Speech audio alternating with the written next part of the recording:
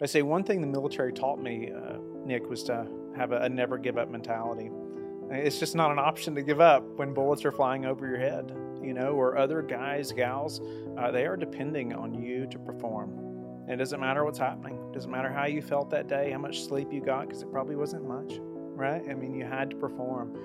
So thank the Lord, I did make it home. And I felt almost kind of helpless, though, at the time. I didn't have that college degree. I didn't have that piece of paper that said I was qualified to do something per the world standard or per America's standards, I guess. But I was trying to think, what am I going to do? It's exciting to see. It's exciting to have conversations about life, sustainability, legacy, and not just talking about financing all the time. Don talks about really a commitment to leadership. I think that's the distinctive part that makes it so powerful. I've achieved the American dream, and I'm committed to helping others do the same. Welcome to the Elite Impact Podcast. I'm your guest host for today, Nick Lonnie, and I'm so excited to have my good friend on our podcast today. He's one of DLP Capital's elite members, Whitney Sewell, a veteran, philanthropist, podcast host, and CEO of LifeBridge Capital. How are you, Whitney? I am excellent. Nick, welcome. Honored to be here.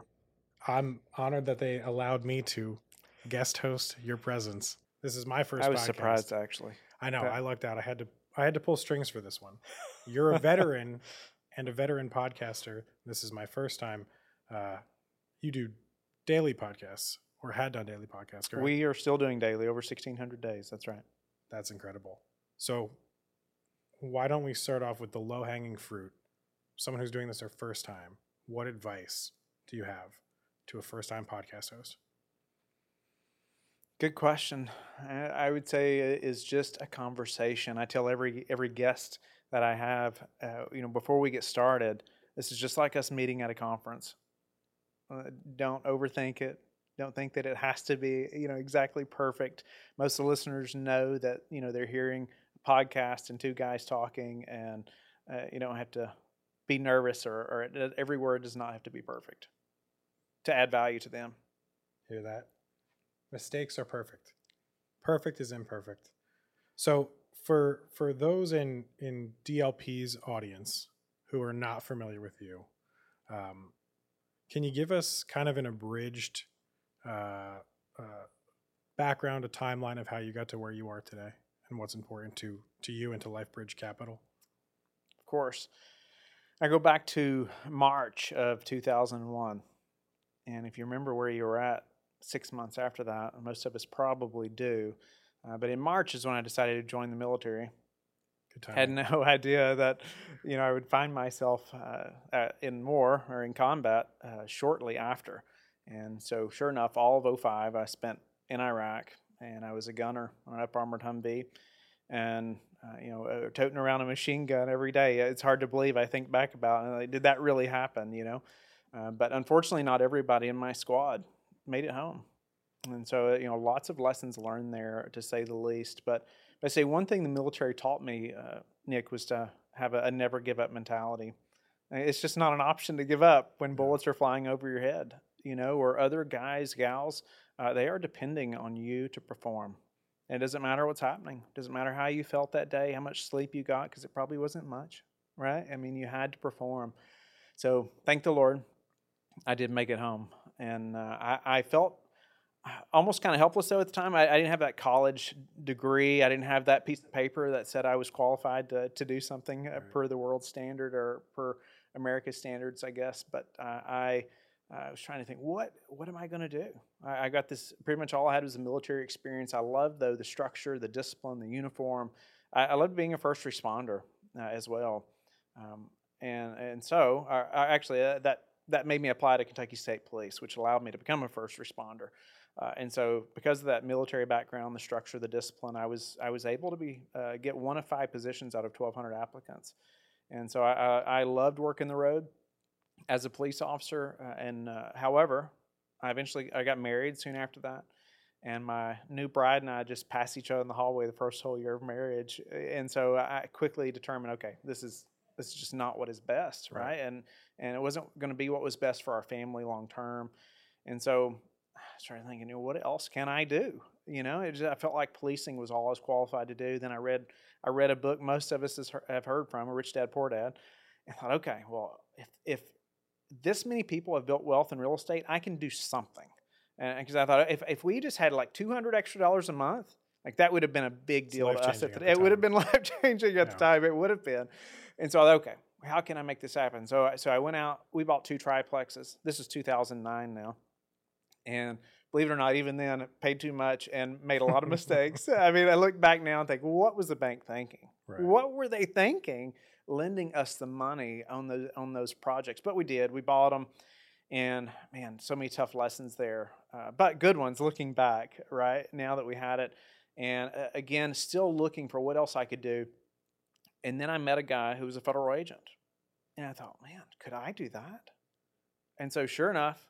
It's a long hiring process once again, but I got hired as a federal agent, and that took us to Virginia, where we still live now.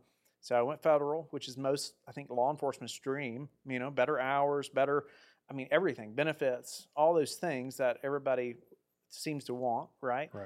However, within just a few years, I quickly topped off, or like what I could do there. It's like, and I got thinking, am I really going to do this for the next 30 years? And the obvious answer was no. Well, fast forward a little bit, but also, I was, believe it or not, I joke with Don about this all the time because I say this is probably the path that he took to real estate success. But I soon became a professional horse trainer, and I know that's what Don did as well. But so Bob, our CFO, is. I do. We've talked about horses as well. So Don, when he can't find it in himself to do that among the other 1,000 things he does in a day, he just hires one. That's right. Yeah. But it was a passion of mine since I was a little boy. It was just a dream of mine. I built a brand around that. I was doing clinics all over the country. I was teaching hundreds and sometimes thousands of people at a time horsemanship skills. And so, in arenas in front of lots of people with crazy horses, and all that. So it was like a passion, this dream that I was living out. However, it was never going to build wealth, and it was always going to require me to be there. And so my wife and I were on the beach walking one fall, and we asked one important question, Nick, and we said, is what we're doing right now ultimately going to get us where we need to go? And it was kind of that break in the craziness that helped us to kind of take a breath and assess the situation. Yeah. And because I was working full-time as a federal agent, coming home, training horses till I was in the arena until midnight most nights, and it was like I'm missing. We had 2 boys at the time, then, and it was like I was just missing everything with the family. And so that was in like September timeframe. By Christmas, we'd sold the farm and sold everything related to that business. And so we just knew we had to commit completely to make it happen. I'll never forget my wife and I driving out of the driveway and just bawling. Everybody thinking something's going on at the Sewell household. Like, what has happened, right? But we knew that we had to make a decision that nobody else was willing to make, or most are not willing to make, right? That's an incredible leap of faith. We had to commit, right, at a level that we knew most are not willing to commit.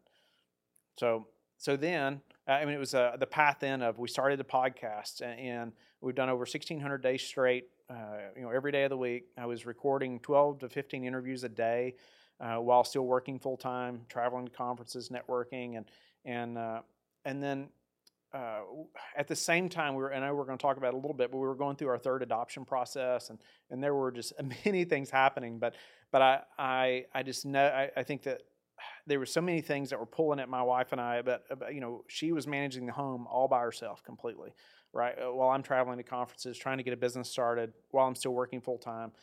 It was quite chaos. However, a year or so later, met my business partner, and he had skills that I didn't have. I had skills that he didn't have, and our first deal was $20 million.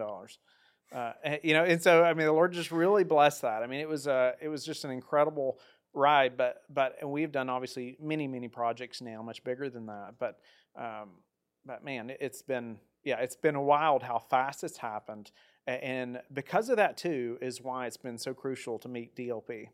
And just the partnership that we've had with DLP on numerous fronts. But the Elite program, as fast as we've scaled, it's been incredible to have somebody like you all that's already figured most of these things out, or you're right, a lot of them, right? Not without its struggles. So that's right. $20 million for your first deal is incredible. And you've only continued to grow. That's right. All right. So you've you've overcome a lot of odds and made a lot of difficult decisions where you've gotten today, from being one of 5 selected of 1,200 to moving to a federal role, to creating a very successful horsemanship business, and then walking away from that business for your pursuit of real estate syndication and investment. What drives you to make the decisions you've made? That's some of these sound like some of the most difficult decisions. Yeah. When my wife and I moved to Virginia, we had been married maybe a year or so still pretty newly married. However, the first weekend there, we heard a pastor talk about caring for orphans and widows. And honestly, my wife and I had never discussed this before. But he had talked about adoption, and they had talked, their family had adopted some children. And so on our way home, we just talked about how he really opened our eyes to the need. 150 million orphans in the world. Unfortunately, 40 to 60 grand typically to bring a child home through adoption. It's a very frustrating expense, right? That seriously, 150 million orphans, and it's going to be this complicated or this difficult, right, to bring one of them home. Because I often hear from families, Whitney, that's more than I make in a year, right? However, at this time though, we're on our way home. We just kept asking ourselves was, well, why would we not adopt? Right? Why would we not? Right. So it seems so simple, and I'm so thankful for our ignorance in the process because we may not have done it, but I'm so thankful we did, right? It's changed so much for us. So within a week, we turned in our application to adopt from Ethiopia. We had no idea the roller coaster ride, right, we were getting on. But 2 years later, our first son, Samuel, came home from Ethiopia. A year later, we adopted another son, Elijah, who was born in the States. He came to our family through adoption. We also have a daughter now, Eden Joy, who came to our family through adoption. And we're actually in the process of our 4th adoption as we speak. However, the first couple processes specifically were very difficult financially for us. That was such a massive chunk of money for us at the time. And we did fundraisers. We reached out to everybody, will you partner with us? Will you help us, bring this child home? And unfortunately, that's what most, have to do. And so when we committed to the real estate, the syndication business, to LifeBridge Capital, we said, you know what? We're going to commit half of our personal profits to a foundation that's going to help families do just that. And that's what we've done. And the Lord has really blessed it. And we've partnered with 21 families, I think now, who have actually brought a child home through adoption that we've been able to partner with. Our foundation's called Omna Foundation. And sure enough, families apply. And it's been so neat, though, Nick, to see our team is so motivated behind that cause, right? We talk about the BHAG and those things, right? Yeah. And Don, he's pushed me a couple times on, hey, it has to be something that the whole team can get behind, right? And for a long time, it wasn't. A certain number of investors or whatever, a certain number of assets under management. Well, guess what? Your maintenance man doesn't care about that, right? And so, we tied that to not only supporting and helping 10,000 investors, but we added 10,000 families as well, right? Partnering with 10,000 families. And so our goal is to help these families to bring a child home, through adoption. That's an incredible goal. And it sounds, I can hear the dawn in how you're crafting that. And it's truly something that's going to make an impact in not only, your life and the life of your team members, but, and not only the life of the children, but families. 10,000 families is an outrageous goal. Through all the struggles and triumphs that you've kind of experienced, I'll say, outside of your business world, outside of your career, right? And the influence you've had in discovering how to and successfully adopting, your children. Does that have any bearing or influence on the way that you lead people in your organization, or any business practices that you've kind of, not to be cheeky, but adopted from, your personal mission? Yeah, well, no doubt. I think it affects everything we are, everything about us, because too, when we everybody in our business, or often if I speak at a conference, everybody in there is trying to raise more money, right? Or everybody in there is trying to find the right employees, or, how do we get in front of the right people, and all these things. How do we grow? How do we connect with investors? And I see for us, it was almost by accident, but I didn't plan it that way. Even though it may seem that I did not plan it that way, I didn't expect it to turn out this way. However, the more I've promoted our mission, the more great people have been attracted to us. And it's almost like no joke, every one of our employees right now, when I've interviewed them, every one of them have brought up our mission and said, "Hey, I love that mission. Yeah. I love that you've started this foundation. I want to be a part of that." And now, like, the more that word is getting out, more people are like reaching out and say, "Hey, I would love to work for you all." And so I've seen that happen on the employee front. I mean, no joke, every one of them. But I would even go a little closer to home to say, when we were first starting, and it was like my wife and I were just going nonstop to just keep it all together, right? And we honestly, we get up every morning and ask, well, can we even afford to do the podcast next month? Like, how are we going to afford to keep it going? And having those hard conversations early, because that's when we were both up. It was our only time together. But she was just as passionate about that mission as anybody else, right? Yeah. And it was also a mission that my children could get behind, right? Is how we could paint that picture for them as well, so they could understand why Dad needs to be gone so long, or why Dad is at another conference, or why this is happening, and this is where we're trying to head to. But also our investors. It's been incredible to see how many of them have partnered with the foundation, as well. Or they love working with us because there's some other mission behind, as opposed to just us building more wealth for ourselves. Right. I think that the real estate syndication space has, I'm not going to say become commoditized, right? But you go to these conferences and everybody's there to talk about the greatest deal and how much equity they need, and it's a lot of the same conversations. So I think differentiating yourself and having a really, really worthwhile purpose it's got to be attracting the right people. I know that that's something in our hiring process at DLP, or even the partnership process with DLP, in screening out who aligns with our core values and our mission.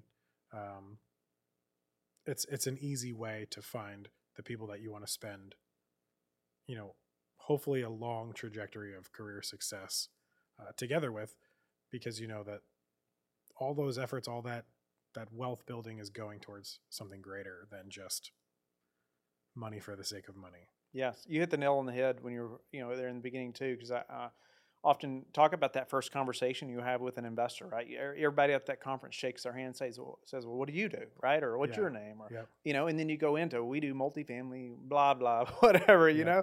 Well, guess what? They've just heard that 20 other times or 30 other times, right? But when I can lead with, hey, we have a foundation that helps children, it just changes the whole dynamic of the conversation. Yeah, it's, I'm sitting here smiling, just hearing about it, and I already know about it. So, I'm imagining our listeners and viewers for the first time that are, hopefully taken aback by the efforts that you're making, and they understand why it is that, we want to partner with you and with LifeBridge, and what we hopefully, model our elite membership program around, and who is a fit for that. And, you're kind of a shining example. Well, thank you. Yeah, no, thank you. Really interesting insights also on how kind of some of the personal goals of your life have influenced your leadership style. So if we can, I want to hear more about the podcast side of your business, how that has helped you grow, and if there's any kind of permeating trends that you're seeing now in what people want to talk about, what they, what comes up in interviews that is kind of guiding your feeling on the market. Yeah. If we can. Yeah, of course. The podcast has done things I never imagined. I don't think I'd hardly ever spoken into a microphone before, but apparently they're supposed to be uncomfortably close to your face.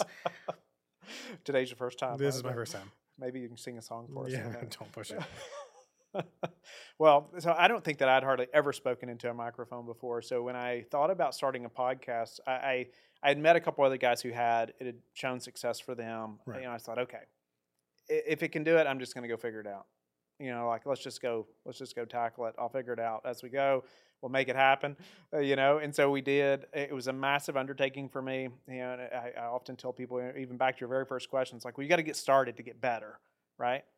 If you wait to do that first one till you're perfect, you'll never start, right? And you can't get to the 20th or the 100th show until you've done the first. And so get started. But for me, everybody wants to know, has it been worth it? Because it's been a massive investment. I can only imagine. I mean, it's cost an absolute fortune. But I say, the first year, of course, I was going to as many conferences as I could possibly go to at this time, and still go to a bunch, but not as many. But during that time, the first year, nobody knew who I was.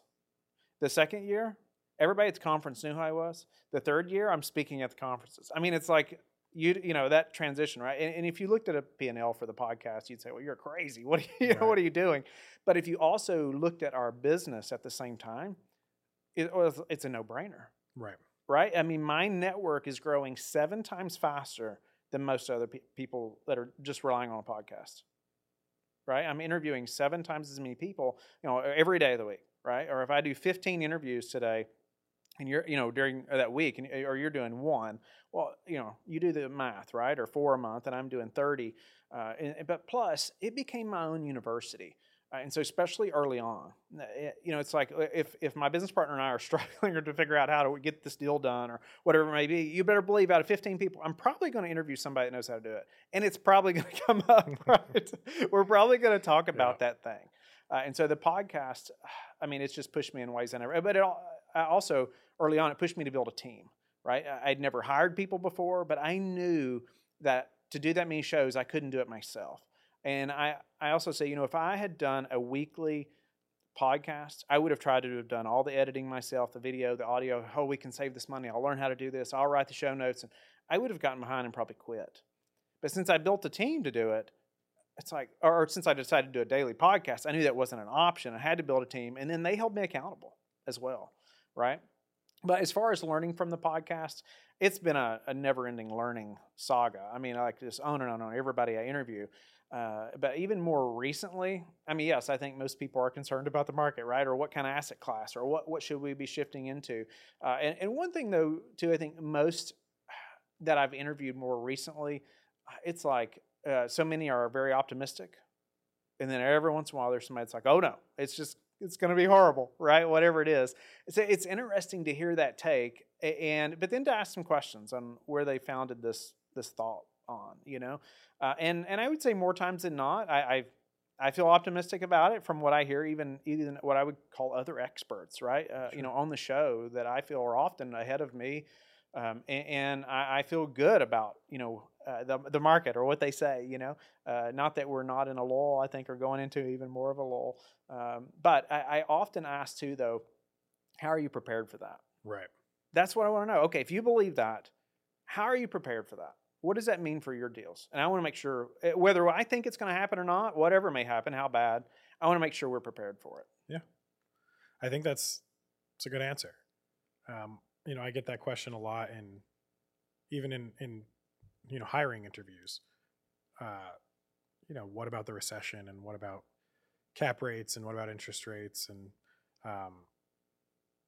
I think the people that are prepared, people that aren't, leveraged to the teeth, that have a reliable source of capital and have the confidence and expertise and who have built the resources around them to help them navigate those types of trying times. That's right. I mean,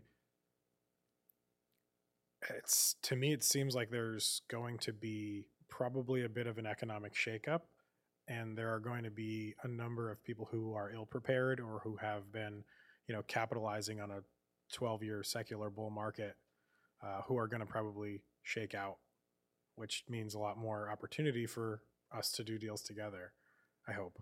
You pick up on something in setting your goals high and taking on more than you could really handle, that I think a lot of people come to realize over time, and is actually a preventative to them scaling as quickly as you have, which is that you can't do everything yourself.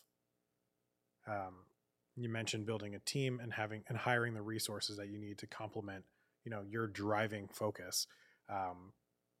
And that's somewhat the key to scaling.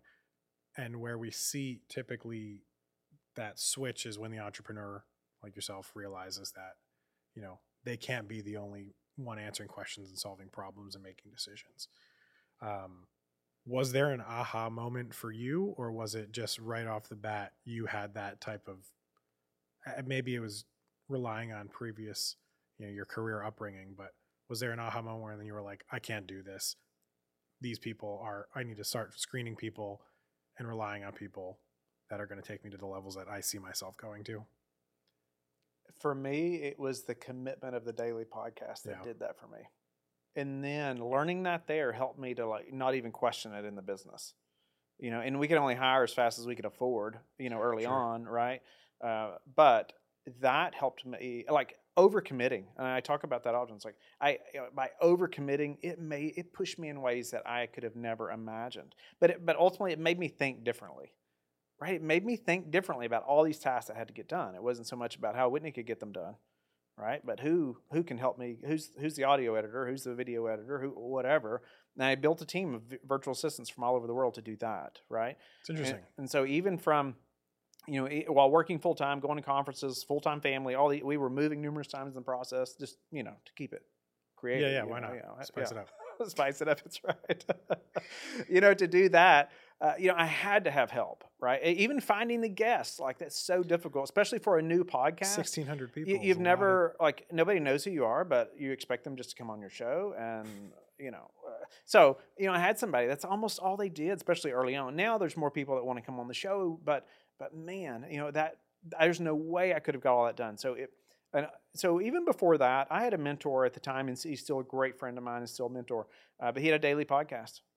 And I saw what it did for him. And so it was almost that simple for me. It's and actually, I would even go back to say it was selling the farm. So it's okay, if we're going to do this, we are all in. Right. Let's go. What are we waiting on? Okay, if that worked for him, I can see what it did for him. Let's figure it out. We're going to go. And as a result of that and committing to the daily podcast, I had to build a team. And I think that just taught me so much then, because when it was time to grow LifeBridge Capital, well, it just makes sense to hire somebody that's better at underwriting than I'll ever be, right? Or hire somebody that's better at investor relations than I'll ever be. And maybe I could be that good, but I don't have the time commitment. I can't spend that much time on it, right? And so now, man, we have improved so much by hiring the right people who have those expertise and then are in the right seats. Yeah, that right person, right seat is something else, right? It is. That's actually kind of the precipice of the elite execution system that DLP offers and has created for entrepreneurs like yourself who are struggling to find that or struggling to have that aha moment and are so used to just being the ones that kind of bare their teeth and trudge through. It's helping to create a resource for people to build their team and take the next steps that otherwise to date they haven't taken. So you've kind of got a head start on a number of people just by, it sounds like, being willing to just take a leap off a cliff. So good for you. Starting with letting go of the farm and shortly after by just committing to a daily podcast. This is the amount of preparation and nerves that it's taken me to get to the seat that I'm in right now, talking about this with you. It was one podcast. I can't imagine doing this 1,600 times. For you and for DLP, we look to generally partner with just top operators in the real estate space, mostly as it pertains to, residential and providing housing. That's part of our mission.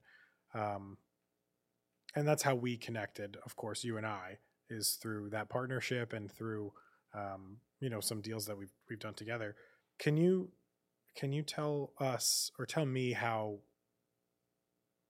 the elite execution system or the elite membership platform has benefited LifeBridge Capital? Because it sounds like you already had kind of the spark to build your team and to get scaling. But what is it that has benefited you? Everybody's got a different story of how we've helped or how we've worked together. And I'd love from your perspective to hear yours. I think when people think about scaling, they see other people scaling, it seems glamorous, right? Oh, it's just so grand, but you don't think about the problems that come along with scaling as well, right? And I think that was such perfect timing for us to meet. I met Don actually a year ago. A lot's happened in a year, after meeting Don and joining the Elite program, and now meeting so many of you. But for us, it was perfect time because that was a year where we weren't doing as many deals as normal too. And so we could just laser focus on the Elite program, right? And implementing as hard as we could go. And sometimes I feel like we still haven't done as fast as I would like, but then Matt, John, or somebody at DLP says, "Oh no, y'all are doing great. You're way ahead," or whatever. But I still like, no, we need to get some of these things accomplished. But we didn't have great structure within our organization as far as communication and the meeting structures, and we had great culture, but still not everybody knew what everybody did. It's like, well, who is doing that? Yeah. We're not sure, so maybe for some things, but so what happened was when we started, learning more about, Don's book and reading that, and obviously going through the Elite program, it's like implementing just the structure of meetings, like you all have. Obviously the LTNs have been amazing to have that structure where we're talking about successes and to-dos and issue time, where it's been such a productive time for our team, right? But I think also the huddles have been so good for us. Transformative, right? Yeah. It's like it gives, and I encourage, right, everybody to talk about their successes, right? Even personal successes. Like, tell us about what your success was with your family over the weekend. And I've seen that like transform parts of our team where like people get to know each other better, right? Because we're all virtual. We do not have a hard office, space. And so that has been crucial for us. It's helped us in so many ways, just communicating across the team that we never imagined. But that issue solving time, the huddles, even the alignment meetings where we can kind of set aside what's crazy right now, maybe they're working on, right? But we're just say, hey, how are you doing? How you doing, Nick? What were your successes over the last 30 days? Let's just talk about that, and dive in a little bit. That's been so helpful. That's just, it's transformed us, right? And the compass, us personally thinking about a compass as I'm trying to push the team into doing a personal one, but we have a team or a company compass now that pushed us to think through strategic planning really at a whole nother level, right? And my business partner, Sam Rust, my business partner and I, to think through, man, what is our 1 year bullseye or aim, a 3 year, or what, how are we going to get there? And really like write some things out, but also in a manner that we can share with the whole team, where they can get behind. So that's just transformed everything for us, I think, from the inside, from the top down, right? It's pushed me in ways, seeing how you all lead internally and the things you all do. But then also even the partnership on the deal side, right? This deal that we had in Idaho, we had been a part of this deal. It was a development project for almost 18 months, and it was time to close.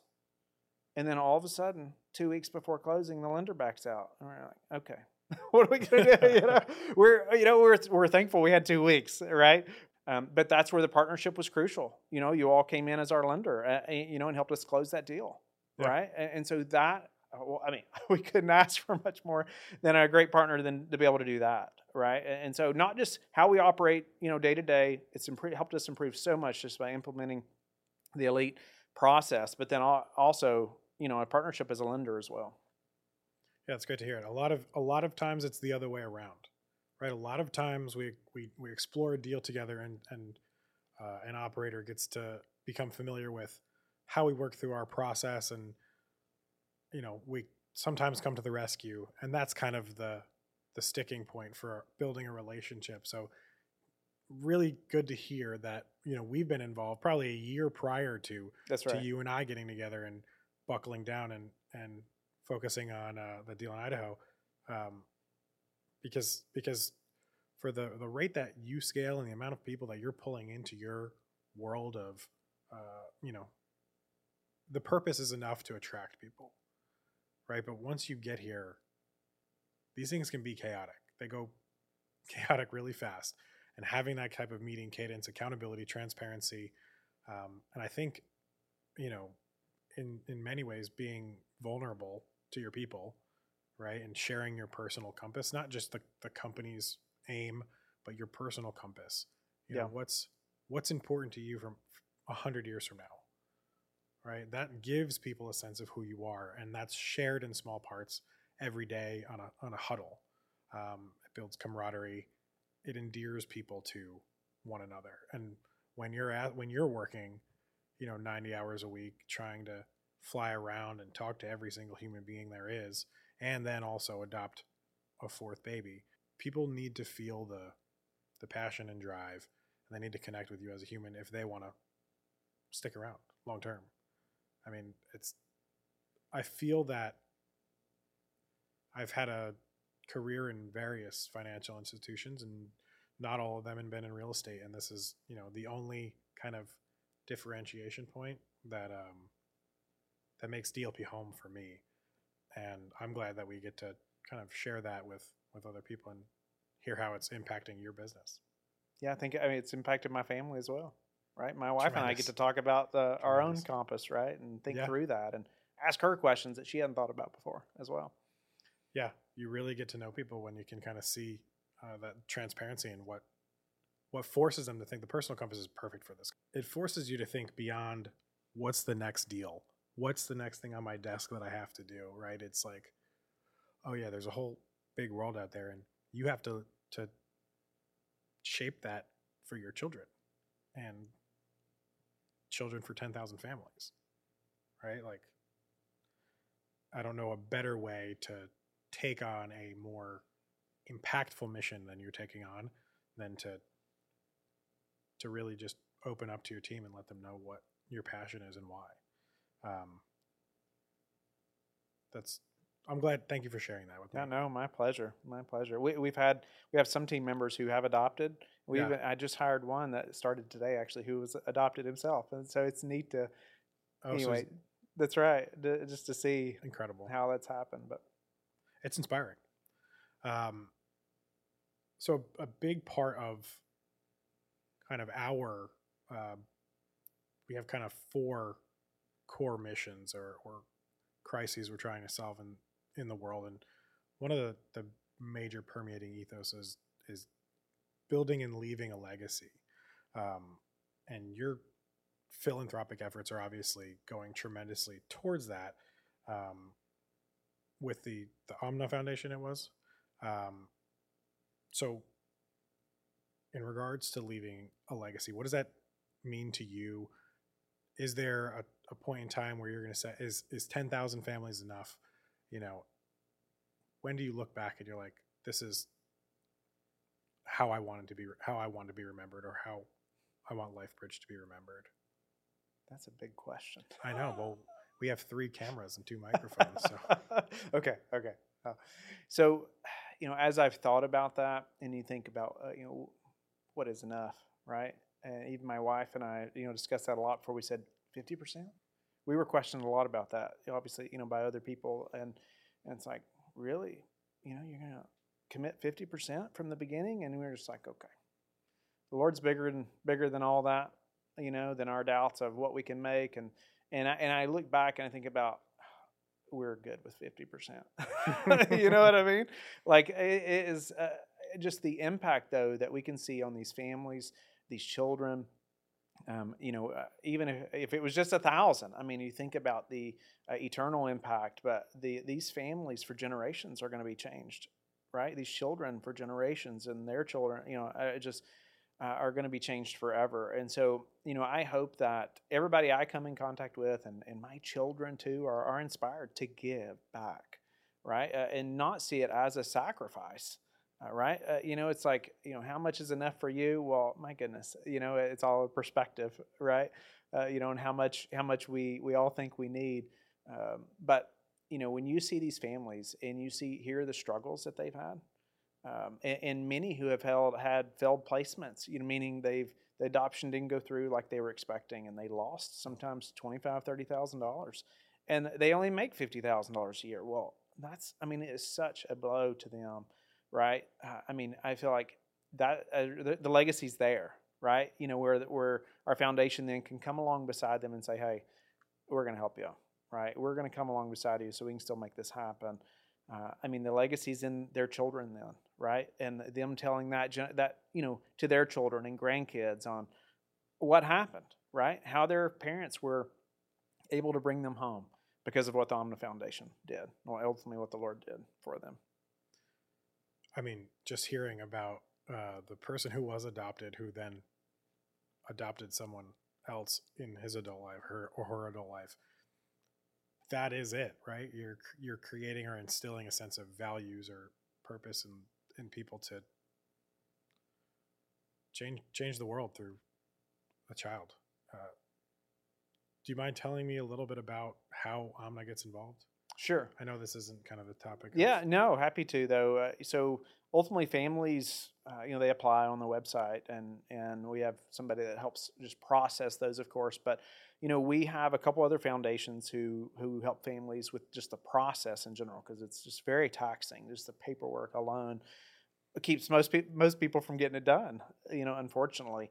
And so we have connections with other foundations and other organizations that assist families in that way, and then they send families our way. And we also do some marketing or whatnot, but through lots of churches and whatnot that know that we are an assistance for their families who want to adopt, or for most families. And so they come to the foundation, they apply, they tell us a little bit about themselves. Joel, who's our who helps run the foundation, reaches out to them and ultimately assesses their need, right? And is this a family we can partner with? Do we have the funds now or not? Type of thing. But really assessing where are they at in the process. Some people are just starting. Some people are like, hey, there's going to be a child here in a week, and we got to have some funds. And so, assessing those things. But as families come, everybody's so different where they're at in the process, right? In their personal situations. But then, sure enough, the Omna Foundation and our board has to determine, what families can we partner with this quarter or this month, and move forward. It's tough. It is tough. It is very tough. I think, I'm hearing it now, and I've heard your giving policy before in terms of the percentage of your earnings, and it's just clicking for me now. But I see the way that our own charitable organization, the Positive Returns Foundation, has kind of molded and grown its giving policy in terms of providing housing for, first and foremost, eradicating homelessness, but providing housing for people who need true affordability or support for that, or people who have housing that they can't afford to maintain. And I'm hearing bits of your giving mentality in the way I see us graduating in our giving policy. So whether that's subconscious or independent or not, just know that, you're influencing good in the world in the way that we influence good in the world, or in the way that in how we decided to influence good in the world. So you're doing tremendous things besides just doing well for your investors. Thank you. Yeah, it's a pleasure getting to break this down with you. I mean, I know that we've talked mostly on business before, but getting to hear, your perspective on growth and on working together and on really making an impact has been special to me. Yeah, honored to be here. Honored to do it. Well, thanks for making my first podcast unforgettable. You're a natural. Oh man, now you're just making me blush. So Whitney, if someone wants to get in touch with you, be a part of your organization, join your podcast, or even discuss, possibilities for adoption with you or the Omna Foundation, how do they do that? What's the best way? LifeBridgeCapital.com would be the best way. However, if you want to know more about the Omna Foundation, that's OMNAH foundation.org, the omnafoundation.org. And if you know families that need assistance, we would love for you to send them there as well. And if you're looking to adopt, my wife and I would love to talk to you if you have questions. We do that often with families who reach out and say, hey, we've got questions, about adoption. We would love to just pick your all's brain, and we'd love to share from our experience with anybody that's thinking about adopting or potentially partner with you through the foundation as well. Tremendous. Awesome. And I'm sure we'll put up all the resources and information that you guys need to find out more and to get in contact with Whitney and his wife and the foundation and LifeBridge Capital. Thank you. Thank you.